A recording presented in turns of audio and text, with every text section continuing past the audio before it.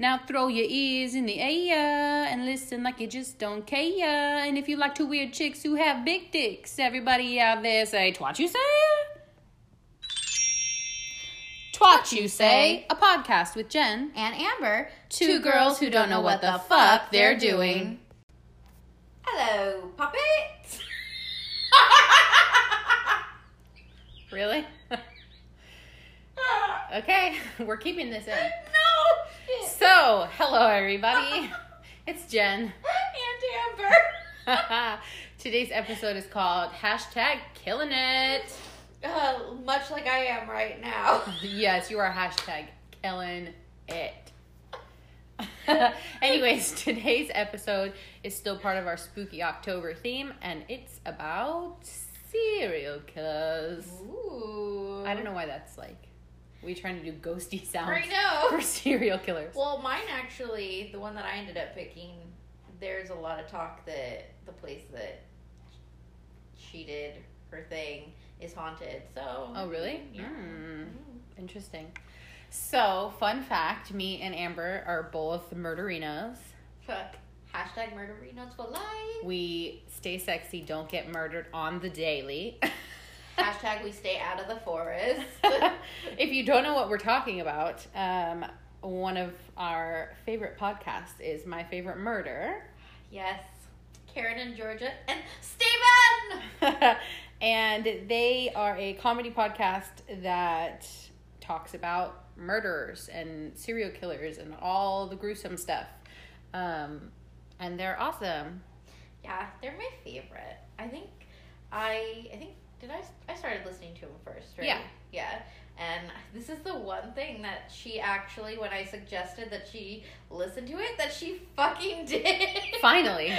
Well, I never had time to listen to podcasts on my old jobs, and now I can listen to them. Yeah, but the joke of being here, if I have to not tell her to listen to and or watch and or read and or anything. Yeah. So, fun fact about me, I'm a Scorpio. I don't like to be told what to do. So, if you tell me I have to do something, my brain will automatically want to do the opposite.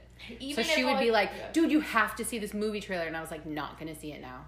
And she's like, no, come on, seriously. And I'm like, not happening. Yeah, so Amber's a lot better now about wording things in a way that I'm not telling her. And I ain't gonna. I make a suggestion of something I think she will highly enjoy, and I let the universe do its thing. And this time she actually listened to me. Well, yeah, I mean, because we've both talked about, like, being into true crime and that kind of stuff. Yeah. And it's just, like, it's intriguing in a way to kind of get into the minds of these people. So it's not like I was ever opposed to listening to it. Yeah. It's just I literally didn't have the time. So I got into it more recently than her, but yeah. Yeah. And I love them. It was funny because the first time that I actually, like, heard a full episode of theirs, because I fell into, like, listening to Anna Faris Unqualified, because they were guests on it.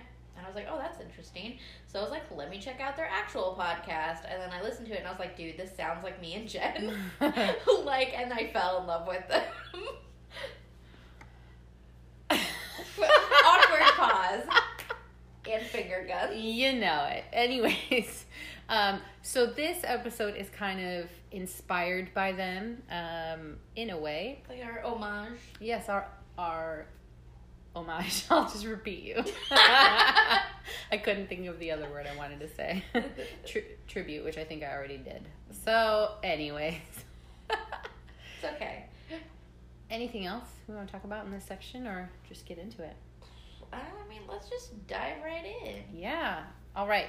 So I'm going to go first, and my story is called The Death House Landlady. This is a story of a female serial killer who is believed to have murdered between 9 and 15 people in the 1980s, so not even that long ago. Nice. And the newspapers were the ones that had dubbed her the Death House Landlady. So this is her story. Dorothea Helen Puente, as she was later known, was born Dorothea Helen Gray on January 9th, 1929 in Redlands, California, to Trudy Mae and Jesse Gray, who were her parents. So her father died of tuberculosis in 1937 when she was 8 years old, and then her mom died in a car accident the following year, where she was then sent to an orphanage. So she had... Shit. not the best childhood. In 1945, she was married for the first time at the age of 16 to a soldier named Fred McFowle, who had just returned from the Pacific Theater of World War II.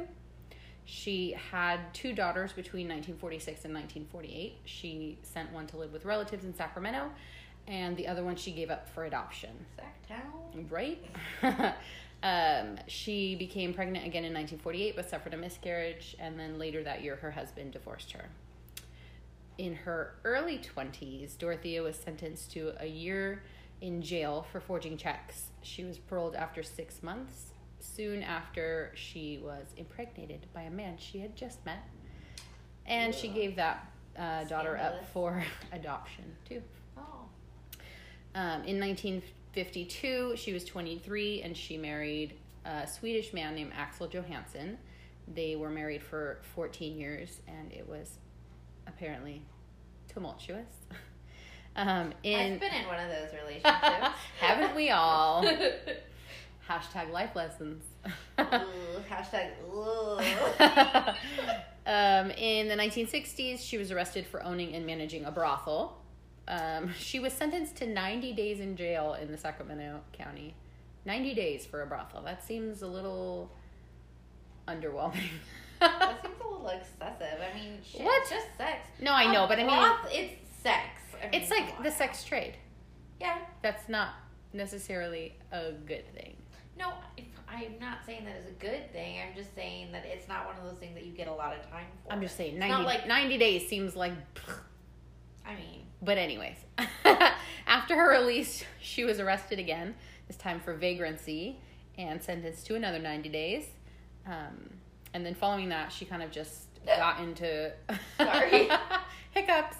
She got into kind of like a crime spree, and they just kept getting worse. She then found work as a nurse's aide, caring for disabled and elderly people in private homes. And in a short time from there, she started managing boarding houses. So she ended up divorcing Axel Johansson in 1966, and right after married Roberto Puente, a man who was 19 years her junior, in Mexico City. They were only married for 2 years, and then shortly after they got divorced, she took over the 3-story, 16-bedroom home at 2100 F Street in Sacramento. And then later, she also took over 1426 F Street, which is the main house that the stuff happened in. Okay. So, she got married for the 4th time in 1976 when she was 47. How'd she get all these men? And we still single. Yeah. That's what the story is telling me. You know, I mean, technically... What? I'm not technically Oh, single. Lord. Anyways, that's an Easter egg for another story. Okay, so she got married for the 4th time to Pedro Montalvo. He was a violent drunk. Their marriage only lasted a few months. After which, Dorothea started to spend time in local bars looking for older men who were receiving Social Security benefits. She would forge their signatures to steal their money. She was caught and charged with 34 counts of treasury fraud, for which she received probation. That seems, again, underwhelming. The murders began shortly after Dorothea began renting out space in the home at 1426 F Street. In April 1982, a 61-year-old friend and business partner, Ruth Monroe, began living with her in the upstairs apartment, but was soon found dead due to an overdose of codeine and acetaminophen. Dorothea told the police that that her friend had been very depressed because her husband was terminally ill. And they believed her and ruled the incident a suicide. Amateurs. I mean, did they not see her rap sheet a mile long with all these Right? underwhelming Consequences? She had no real consequences. ever? Well, Like, barely. 90 fucking days and another 90 days. Anyways, okay. A few weeks later, the police were back after 74-year-old pensioner different. Totally the same thing. Tomato. So after 74-year-old pensioner named Malcolm McKenzie accused her of drugging and stealing from him, she was convicted of 3 charges of theft on August 18th, 1982, and was sentenced to 5 years in jail. Finally. I'm just kidding. Finally. And yet. When she was in jail, she began corresponding with a 77-year-old retiree living in Oregon named Everson Gilmouth. What a name. Right. And again, another guy just lining up for her. Yep. They became pen pals. That developed, and then when she was released from prison in 1985, after serving just 3 years of her sentence, he was waiting for her in a red 1980 Ford pickup, and they drove to California. He left Oregon, obviously, to go live with her. They opened a joint bank account, and that's when they moved back into 1426 F Street in Sacramento. This bitch sound like she Ursula. Like, she stole Ariel's voice, sang it to them, and now they're like, ooh. Right? Like, she got to do some kind of voodoo. Okay, so in November 1985, Dorothea hired handyman Ismael Flores to install some flooring panels in her apartment. For his labor and an additional $800, she would give him a 1980 red Ford pickup in good condition, which she stated belonged to her boyfriend in Los Angeles, who no longer needed it. She asked Flores to build a box 6 feet by 3 feet by 2 feet to store, quote, books and other things. She then... Such a fucking specific... It's for books. And other things. Yeah, that doesn't sound like the measurements of a man. So she then asked Flores to transport the filled and nailed shut box to a storage depot. Flores agreed, and Dorothea joined him. On the way, however, she had him stop while they were on Golden Highway in Sutter County and dump the box on the riverbank in an unofficial housing dumping site. Dorothea told him that the contents of the box were just junk. Fuck those books. It's just junk. You know, I decided I don't need those books after all. I read all of them anyways. It's fine.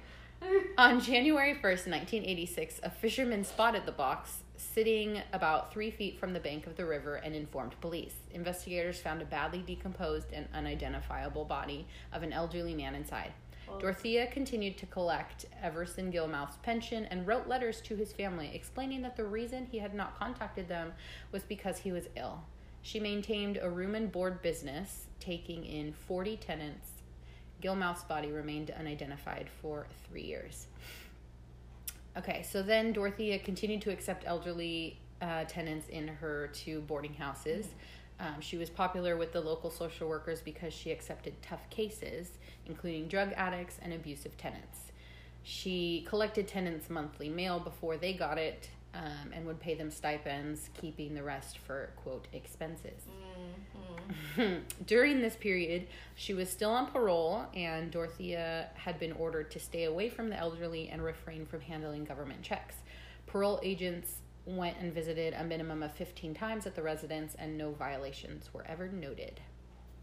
Suspicion was first aroused when neighbors noticed the odd activities of a homeless alcoholic known only as Chief, whom Dorothea stated that she had adopted and made her personal handyman. Dorothea had Chief dig in the basement and cart soil and rubbish away in a wheelbarrow. At the time, the basement floor was covered with a concrete slab. Chief later took down a garage in the backyard and installed a fresh concrete slab there as well. Soon afterward, Chief disappeared. One of the tenants at the boarding house was Alberto Montoya, a developmentally disabled man with schizophrenia. His social worker had set him up to live in the house, and he had been there about 6 months when she stopped hearing from him.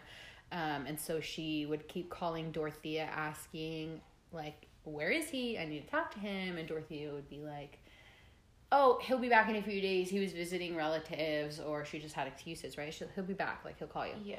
Well, when weeks went by and she couldn't get a hold of him, she called Dorothea and threatened to call the police.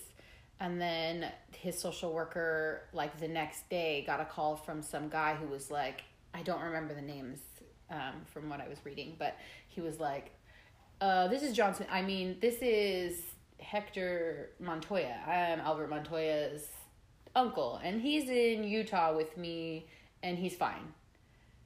And then, like, hangs up. But, like, totally said the wrong name at first, like his actual name, and then... Wow.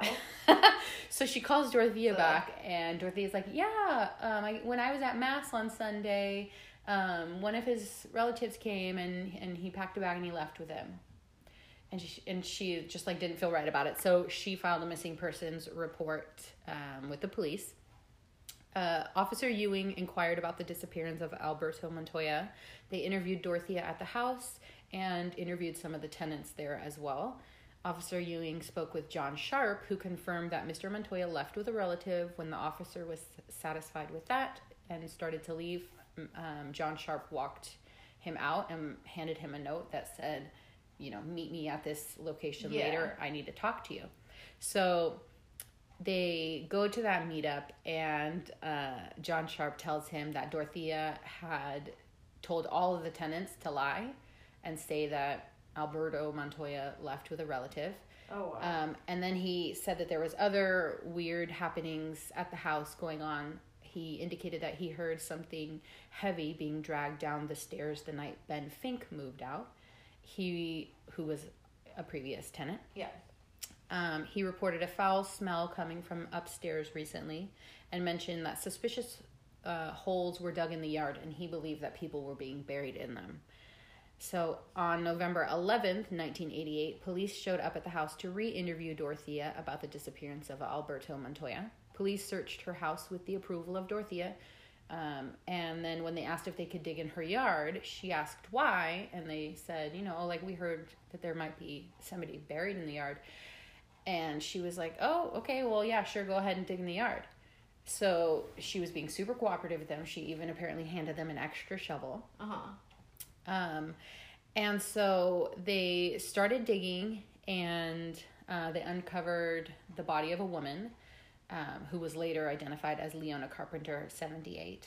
But at that time, obviously, they didn't know who she was. And she wasn't Mr. Montoya, so she wasn't initially really a suspect, and she had been so cooperative.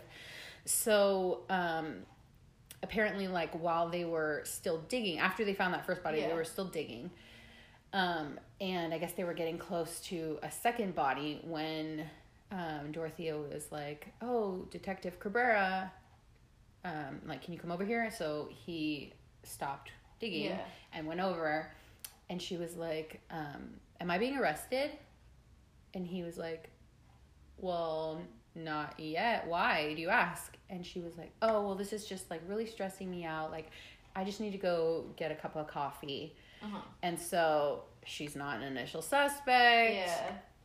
They're not arresting her. So he lets her go to the hotel down the street to get a cup of coffee. Well, while she's getting coffee, they discover another body. Where am I? I lost my spot. Okay, so she went to the hotel. So they found another body, and then Detective Cabrera's commander was like, where's Dorothea? Like, we need to ask her about this body. And he's like, oh, well, she went to go get a cup of coffee. So the commanding officer went to the hotel. Obviously, she was not there. Shocker. So the search for Dorothea begins. So as they're looking for her, they continue to dig and discover more bodies. 7 bodies were ultimately found in the yard. The bodies were wrapped in cloth and plastic. However, the last body that they found was in the front yard, and it was missing a head, the feet, and hands. So that there was no way to identify that damn body. And there was, like, reports in the neighborhood that, like, as they were digging all these graves up, like, the stench of decomposition was, like, everywhere. So most of the bodies were too decomposed to fingerprint. They were able to fingerprint 2 of them. And then all the victims, except for one of them, had no teeth, so they couldn't use dental records.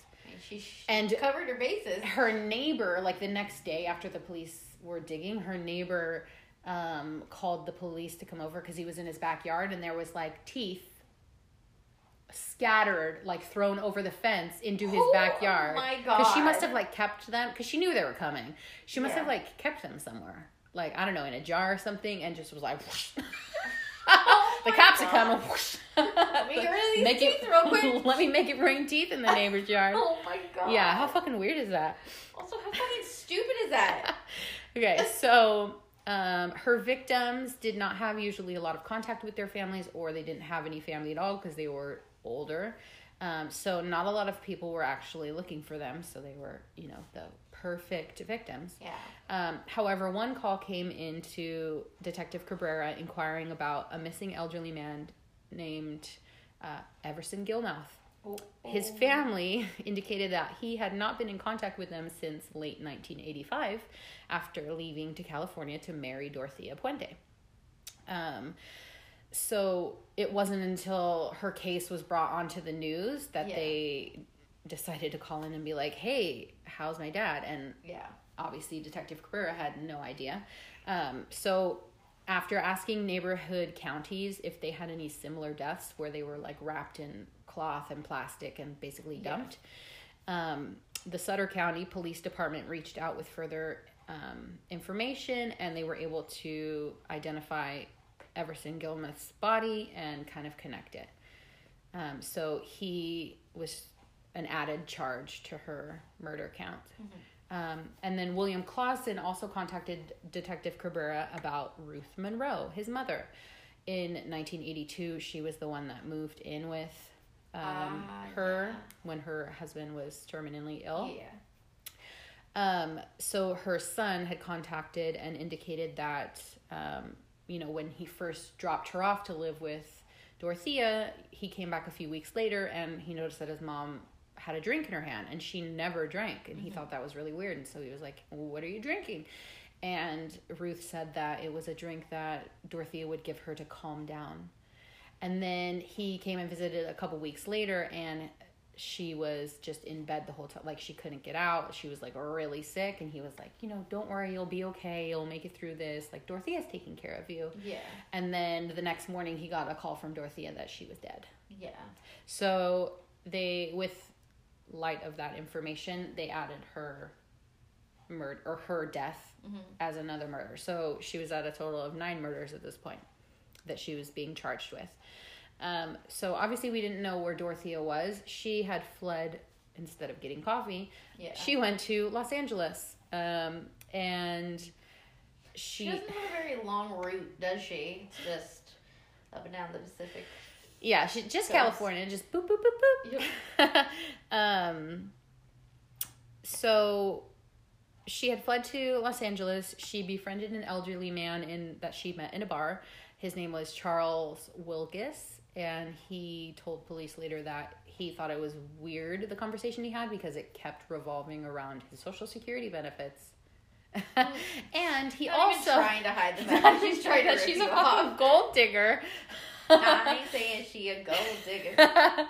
But he also, unfortunately for Dorothea, recognized her from fucking news footage, and so he called the Los Angeles Police Department. Good. Told them where she was staying, and they picked her up. So they transported her on a plane back to Sacramento County, and when she was on the plane, she was like being super open and talking, and they have like a video crew. And she's saying, I didn't kill anyone. I told you that. The checks I did, but I did not kill anyone. I used to be a good person at one time. Really though? With that background? Did you? Maybe before your parents died.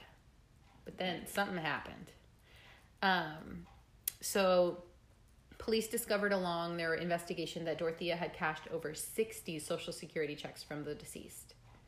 Wow. Her pretrial began April 15th, 1990. It was moved to Monterey County because there was too much media in Sacramento County.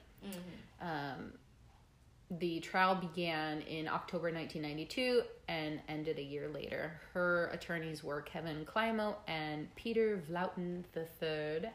Very fancy. Literally, notes after his name is fancy. I put an asterisk. The prosecutor was John O'Mara. He was the homicide supervisor in the Sacramento County District Attorney's Office. O'Mara called over 130 witnesses during the trial. He argued to the jury that she had used sleeping pills to put her tenants to sleep, then suffocated them, and hired convicts to dig holes in the yard. Wow. She had a system. Climo, her attorney, concluded his closing argument by showing a picture commonly used in psychology that can be viewed in different ways and saying, keep in mind, things are not always as they seem. The jury deliberated for 34 days, the longest deliberation in California history up until that point. And they found Dorothea guilty of 3 of the murders. The jury was deadlocked 11-1 for conviction on all counts, but the lone holdout finally agreed to convicting for 2 first-degree murder counts, including special circumstances, and 1 second-degree murder count. So during the penalty phase of the prosecution,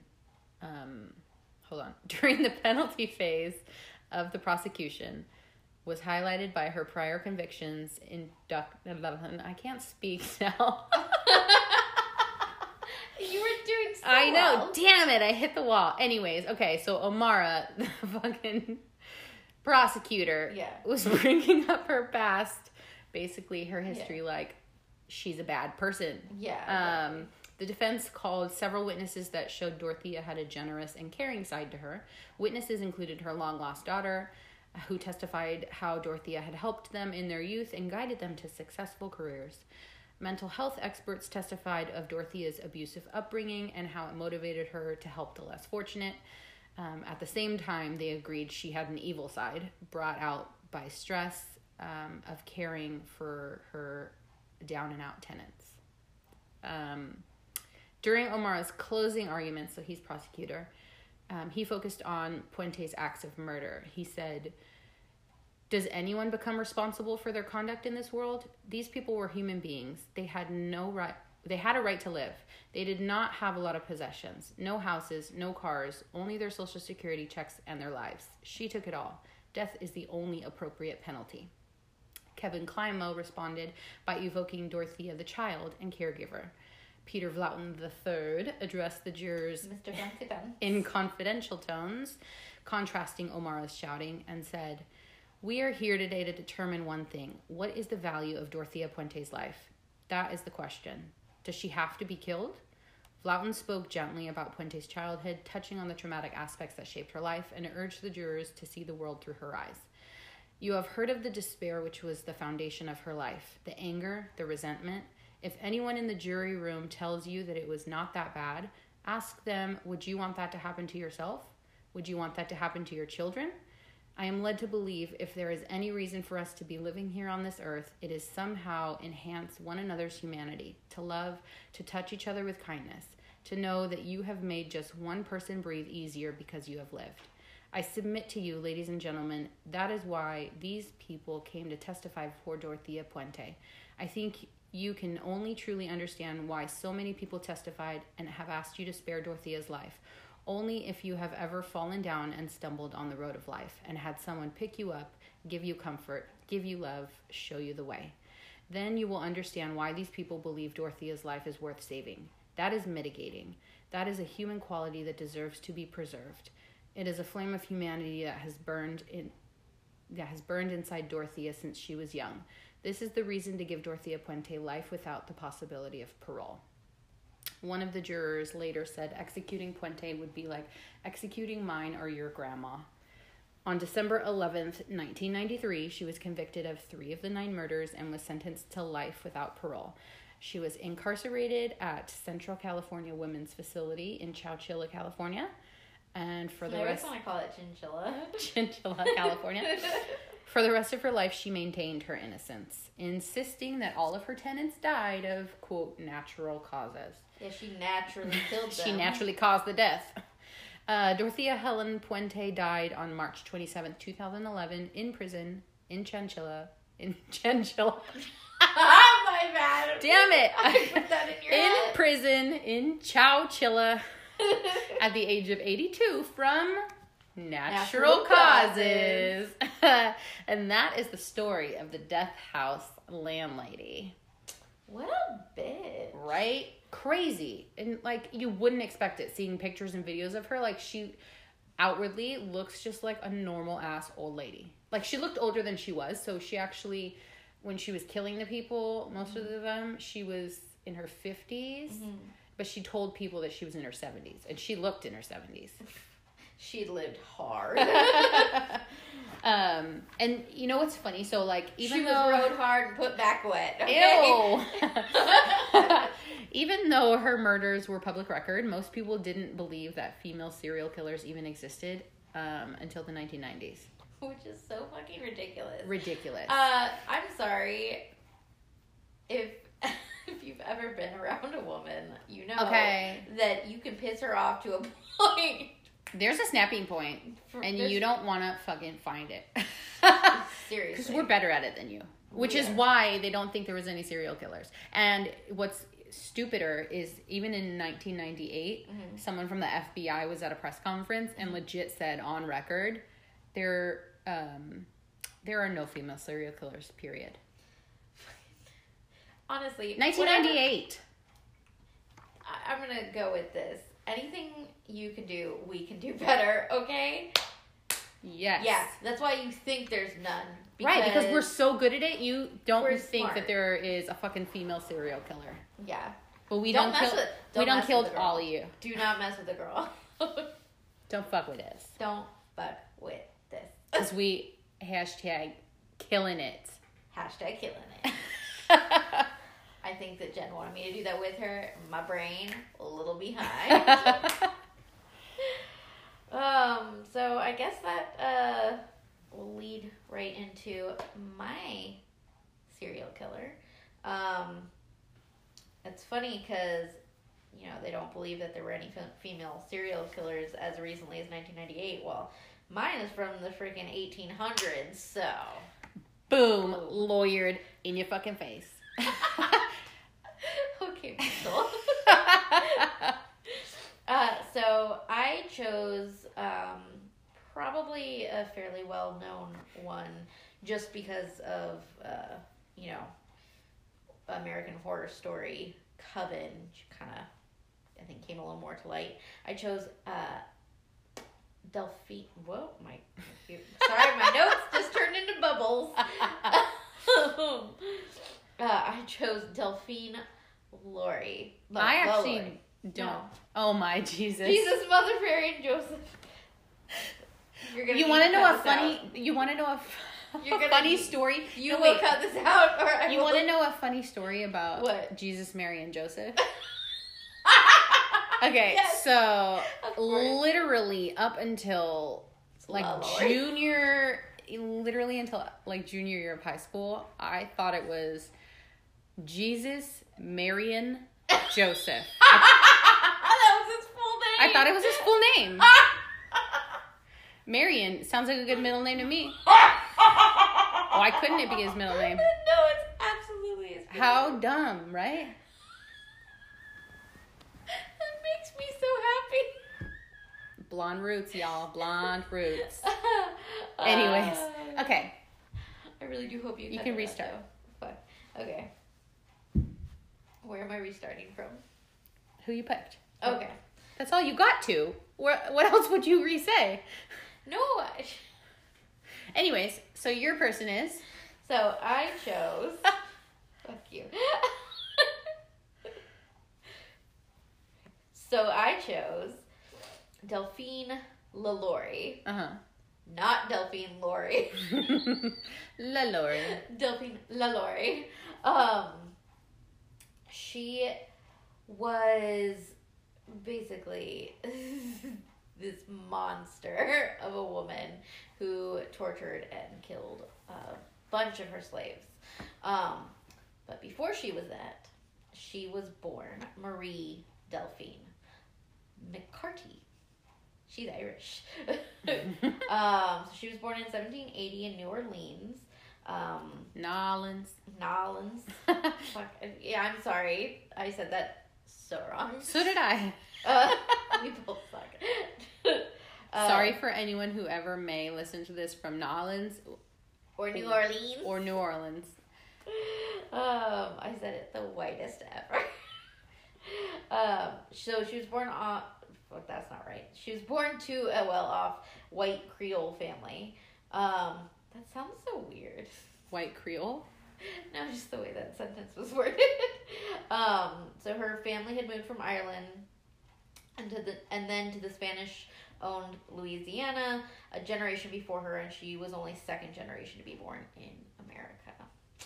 So, she was married 3 times and had 5 children. I'm telling you, all these fucking crazy bitches have hella men. Hella men. Man. I know. It's hard out here for a PM. Trying to pay the money and the rent. I don't know the rest of the song. It's Cadillac and gas money spent. A whole lot of bitches jumping ship. Oh, thank you. Anyway. Anyways. So she was married 3 times. She had 5 children, which it said that, you know, she was super loving on, like, with them and, like, you know, not somebody that you would imagine would be just a monster. Yeah. Of a fucking crazy ass human.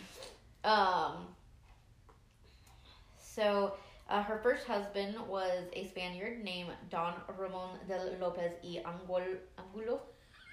Why are you even trying to do accents? I almost had it. Whatever. He was that guy. He was a high-ranking Spanish officer. They had 1 child together, a daughter, before he ultimately died in Havana en route. Havana, ooh, na. Yes, I had to. You did. I handed that right to you. So anyway, so he died. And then 4 years after that, Delphine remarried a Frenchman named Jean Blanc. Blanc was a banker, lawyer, legislator. We're killing these words tonight. We are killing it tonight. Appropriate title, because obvs. Also, I'm going to add a little #irony. It's probably not even what irony means. Never mind.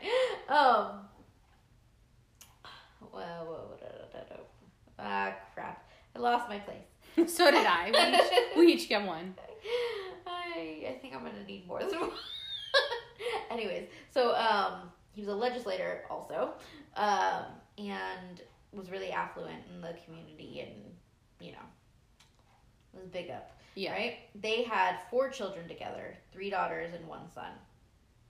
I'm going to assume he died. I did not put that in my notes. But I mean, eventually he died, I'm sure. It's pretty safe to say that he died. At some point, he died. And so, anyways, after his, I'm assuming, inevitable death, she married for a 3rd and final time to a much younger man, a doctor named Leonard Louis Nicolas Lalaurie. That's when she became Delphine Lalaurie. It says that he was often not present in her day-to-day life, mostly letting her, like, you know, do whatever she wanted, right? Do your thing, boo. Yeah, just you do you. Which is not something you should have told this woman. So in 1831, Madame Lalaurie purchased a 3-story mansion at 1140 Royal Street in the French Quarter, which it's still there to this day. Yeah. So is 1426 F Street in Sacramento, and they used to do house tours. They don't any longer. Nice. So, like a lot of society women did at the time, she did have slaves. It said that people were actually shocked by how polite she was to them, showing them kindness in public and even freeing 2 of them at one point. Yeah. However, there were rumors that the politeness exhibited in public was an act, which we will find out was absolutely an act. Spoiler alert. Spoiler alert. Though New Orleans had, or New Orleans, however you want to say it, though they had laws, unlike a lot of the other southern states, that were supposed to, like, quote unquote protect the slaves, the conditions at the Lalaurie mansion were, like, really bad. And people just kind of looked to the other way. Okay, so there were rumors that she kept her 70-year-old cook chained to the stove Jesus. and starved her, and that she kept secret slaves for her doctor husband, to practice Haitian voodoo medicine on. There were also rumors that she was really cruel to her daughters and would punish and whip them if they ever tried to, like, help the slaves in any way. Wow. Yeah. So it was. Yeah. I know, she's a fucking cold blooded. So it was like, and there was actually like 2 instances that were verified of, like, you know, how bad her treatment was. So, one of the slaves she had was so scared of punishment that he actually threw himself out of a 3rd-story window, choosing to kill himself rather than be subjected to the torture that she would have put him through. Wow. And you can actually, the 3rd-story window, it was cemented shut, and you could still see it cemented shut if you go Dang. and visit it. And yeah, which, that's crazy. Cemented shut. They're like, she's like, nope. Not again. Never again. Never again. And then there also was a report of a 12-year-old slave girl named Leah. She was brushing Madame LaLaurie's hair, and she pulled a little too hard, and LaLaurie flew into a rage, whipped her, like, really, really bad. And so she actually climbed out onto the roof and leapt to her death. Oh my God. Yeah. Poor baby. I know. And later it was said that witnesses saw LaLaurie burying the girl's corpse, and police wishes. I wishes. And police gave her a $300 fine and made her sell 9 of her slaves. Wow. Yeah, and then she ended up buying them back. Sell. later. I was going to say, they made her sell them. So Sell. they made her get profit off of them. Exactly. And she ended up buying them back later anyways. What? And they looked the other way. Dicks. Mm-hmm. The justice system back there really killing it. Hashtag killing it. Jesus. So anyways, that brings me forward to when people finally, like, really saw the true extent of how monstrous this woman was. So there was a fire on April 10th of that's like 100 years later. They were vampires, I forgot to mention.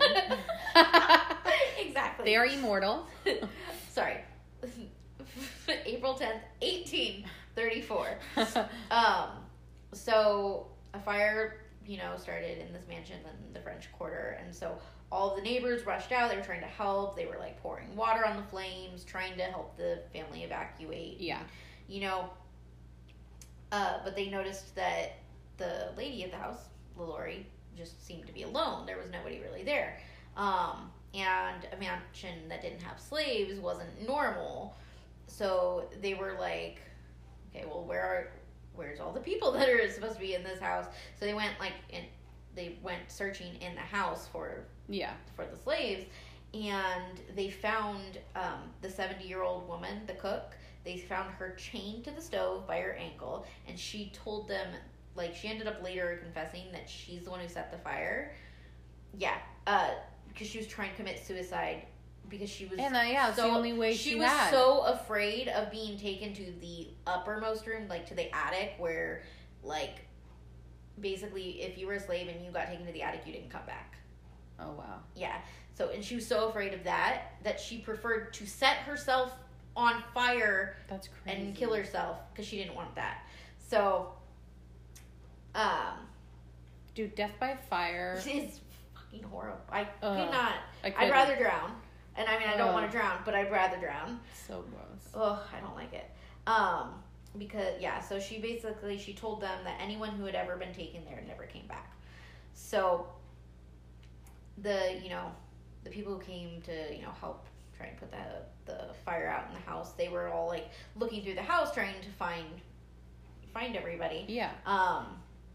And she, like, wouldn't give them the keys to like unlock anything, and yeah, because usually those houses, like, every door had a different key. Mm-hmm. But then there was like a skeleton key, like the movie. Exactly. So, but she refused to give them the keys, so they ended up having to break down the doors to the slaves' quarters. Yeah.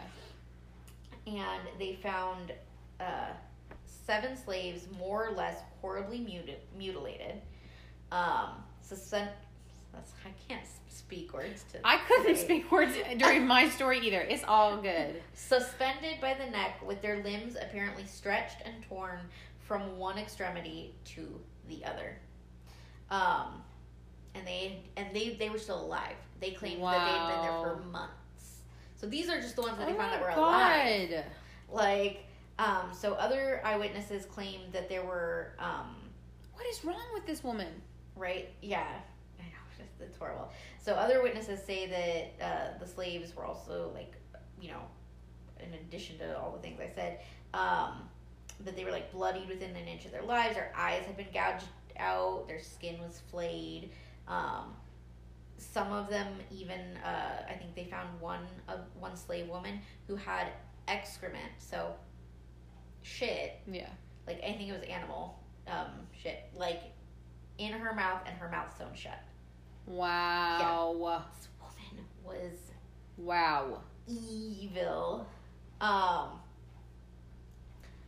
There was a report that claimed that there was one woman's bones who had been broken and reset to make her look like a crab, essentially. Like, yeah. Yeah. And another one was had like her arms and like legs cut off, and one was like had her bones broken so that she would fit into a cage the size that was supposed to be for like a dog. Wow. Yeah. There was ones that had their intestines wrapped around their waists like a belt. Yeah. I was reading this, I was like, this is some horrifying shit. This is like the horror movie episode. Which is why they used her as a character in American Horror Story for sure. Coven. Yeah. This bitch is Kathy Bates killed gnarly. it though. Hashtag killing it. Kathy Bates. There was also one who had her skin peeled off in a circular pattern, making her resemble a human centipede. Yeah, no, like some just twisted ass shit. And also the one who was in the cage, like had her bones broken, and I think in addition to the one who had her arms and legs missing, they were still alive when they found them. Wow. Yeah. There were also people who were found that had like holes in their skulls and wooden spoons near them, like it had been used to like stir their brains. Yeah, there's just some like. There was they said that there was one who had this like iron collar that essentially had like inward spikes. So it's like some saw shit. Yeah, you either like every time you take a breath, it basically you're killing yourself with the spike. So you either have to hold your breath and die because you can't breathe, or take a breath and have those spikes impaled in your neck. Like some torture shit. Like that's crazy. Yeah. It's they've said that like, so even as like horrifying as what I said like she did to like the female slaves, they said that like with the male slaves that she was even worse. Like that she hated basically the male slaves like way more than like the female ones. They also found a bunch of dead slave bodies in the room with the ones that were still, alive. There were some people who said that they saw like the fingernails were ripped off, genitals sliced away. Oh my gosh. Yeah. But most of the men were dead. But the ones that they did find alive, they like begged them to like kill them and put them out of their misery. Like that's how bad it had gotten. Yeah. But yeah, there were reports that there was only a handful of bodies, but they think that she might have had like 100, like upward of like 100 victims over the course of her life. Yeah. But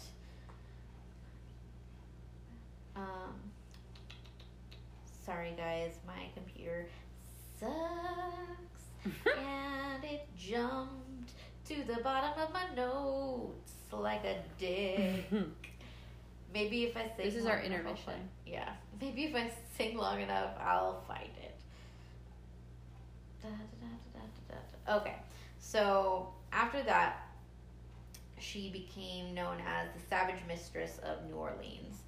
And then after the slaves had been released from the burning building, like a mob of townspeople basically ransacked the home and smashed out all the windows and like took down the doors and everything. Basically tried to make it so that there was nothing left standing in the house because they're so mad at like what they found there. And this is coming from racist ass people like back then. They're like, oh no, we're racist. But that's fucked up. But that's fucked up. Yeah. Like, but after the dust settled, Delphine and her driver were missing. So they had escaped this whole thing, of course. And it was said that they fled to Paris. However, there's no word of her ever making it there. Her daughter said that she received letters from her, but no one ever saw the letters. Like, yeah, it's like some shady ass shit. And then it was said that in like the 1930s, that an old cracked copper plate was found in New Orleans in the St. Louis cemetery, and it said it had the name LaLaurie, Madame Delphine McCarty, LaLaurie's maiden name. It said the inscription on the plaque was in French, and it claimed that LaLaurie had died in Paris on December 7th, 1842. However, the mystery remains alive as other records located in Paris claim that she died in 1849. So, so just despite, the plaque and the records, it's widely believed that she did make it to Paris, came back to New Orleans under a new name, and continued her reign of terror. But to this day, the body has never been found. Dun, dun, dun. Some fun facts that I found out about this, though, cause that's, there's not really any sort of a happy ending to that. Like, there's no happy ending to serial killer stories. But, like, she was never brought to justice. She was never, like, in American Horror Story, it was said that, a voodoo curse was put on her to keep her alive, and she was buried alive, and then she came back. But hashtag spoiler alert for season... Dang, girl. What is it, season 2? No, Coven was season 2? I don't know. I don't watch it. It was one of them. But so anyways, fun fact. In April of 2007, actor Nicolas Cage bought the house through the Hancock Park Real Estate Company for $3.45 million. And it said that it was arranged so that his name wouldn't show up on them, but it was him that bought it. Yeah. But then it went up again for auction in 2009 as a result of a bank foreclosure and purchased again by a different corporation like after that. But yeah, Nicolas Cage owned that house for a little while. That crazy fool. You know what I don't get about your story? What? I mean, not that I don't get it about your story, but just in general, like, like with my chick, she had a motive. She wanted those fuckers' Social Security checks. Like, her main gig was stealing money. Yeah, exactly. But murder was just like a symptom of that. Yeah. So, like, she definitely had a motive. Yeah. What the fuck was your chick's problem? She was fucking evil. That is crazy. That is literally that's and like yet demonic there shit. was no female serial killers. No, of course not. But yeah, so there's a lot of rumors that house is haunted. I bet. And or cursed. I bet. Yeah, so there's people that claim that they see and hear tortured slaves, shrieks, moans, all that stuff. Like, so like the first... It's like, that would be scary, but it's also like sad that their souls are like Yeah. trapped there because they're so angry. Exactly. Like, this says that, so the first owner, like, following it burning down or whatever and then being rebuilt, only stayed there for, like, 3 months because he couldn't handle it. Yeah. Like, he was like, nope. And then it was eventually turned into a girls' high school. And weird. Yeah, right?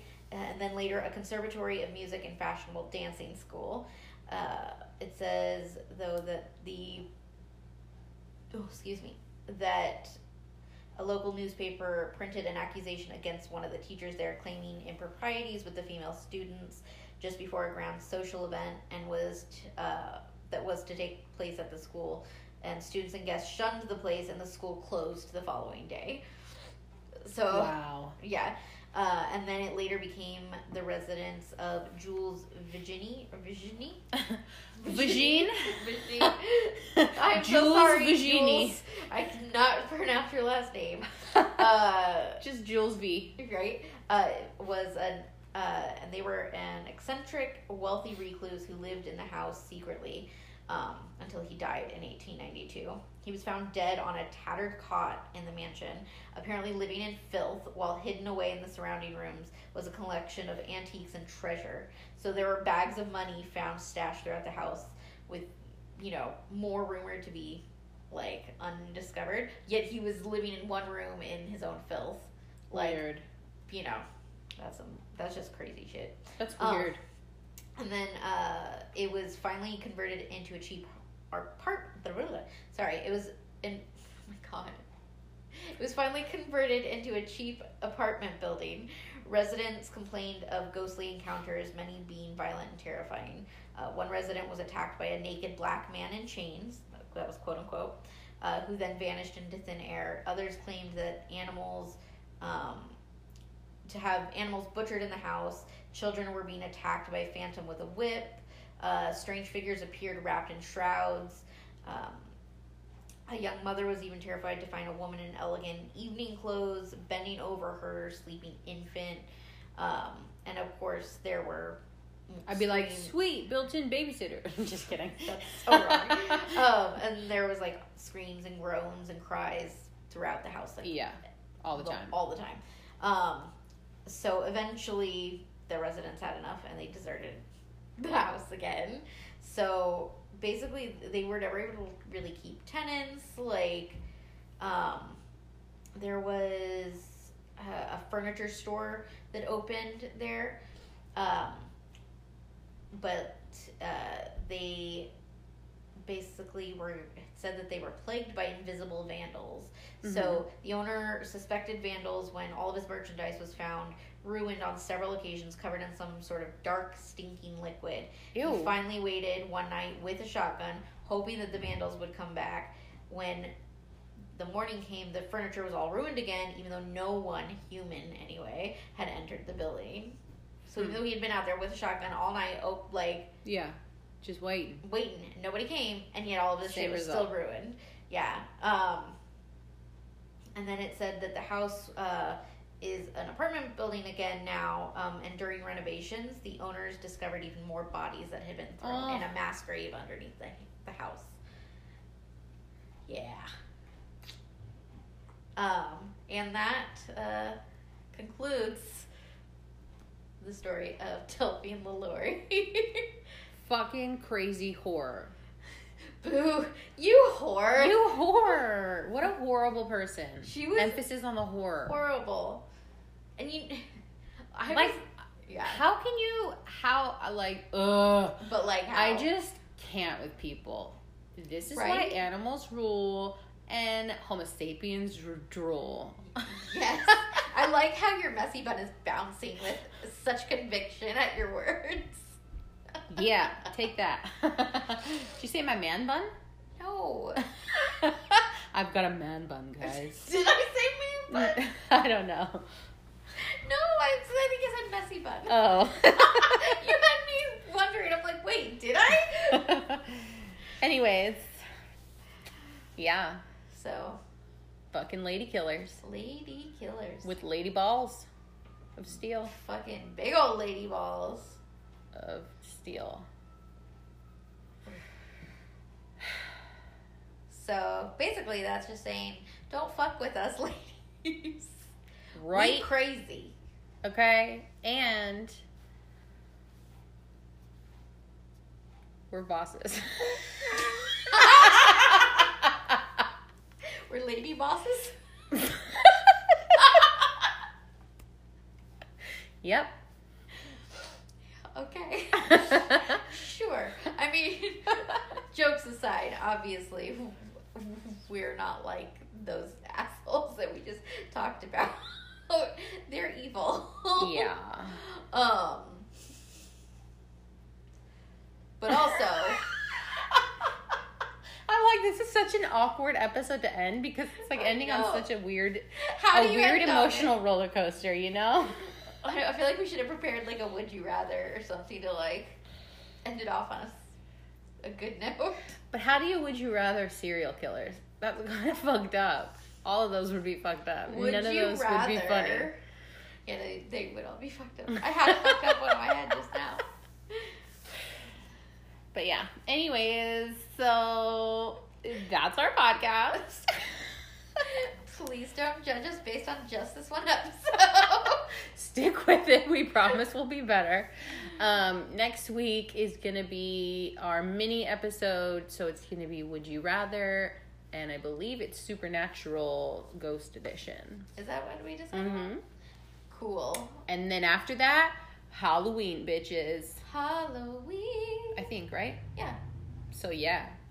That's it. I don't know. Amber doesn't do math very well. I know. I can't It's math. a thing.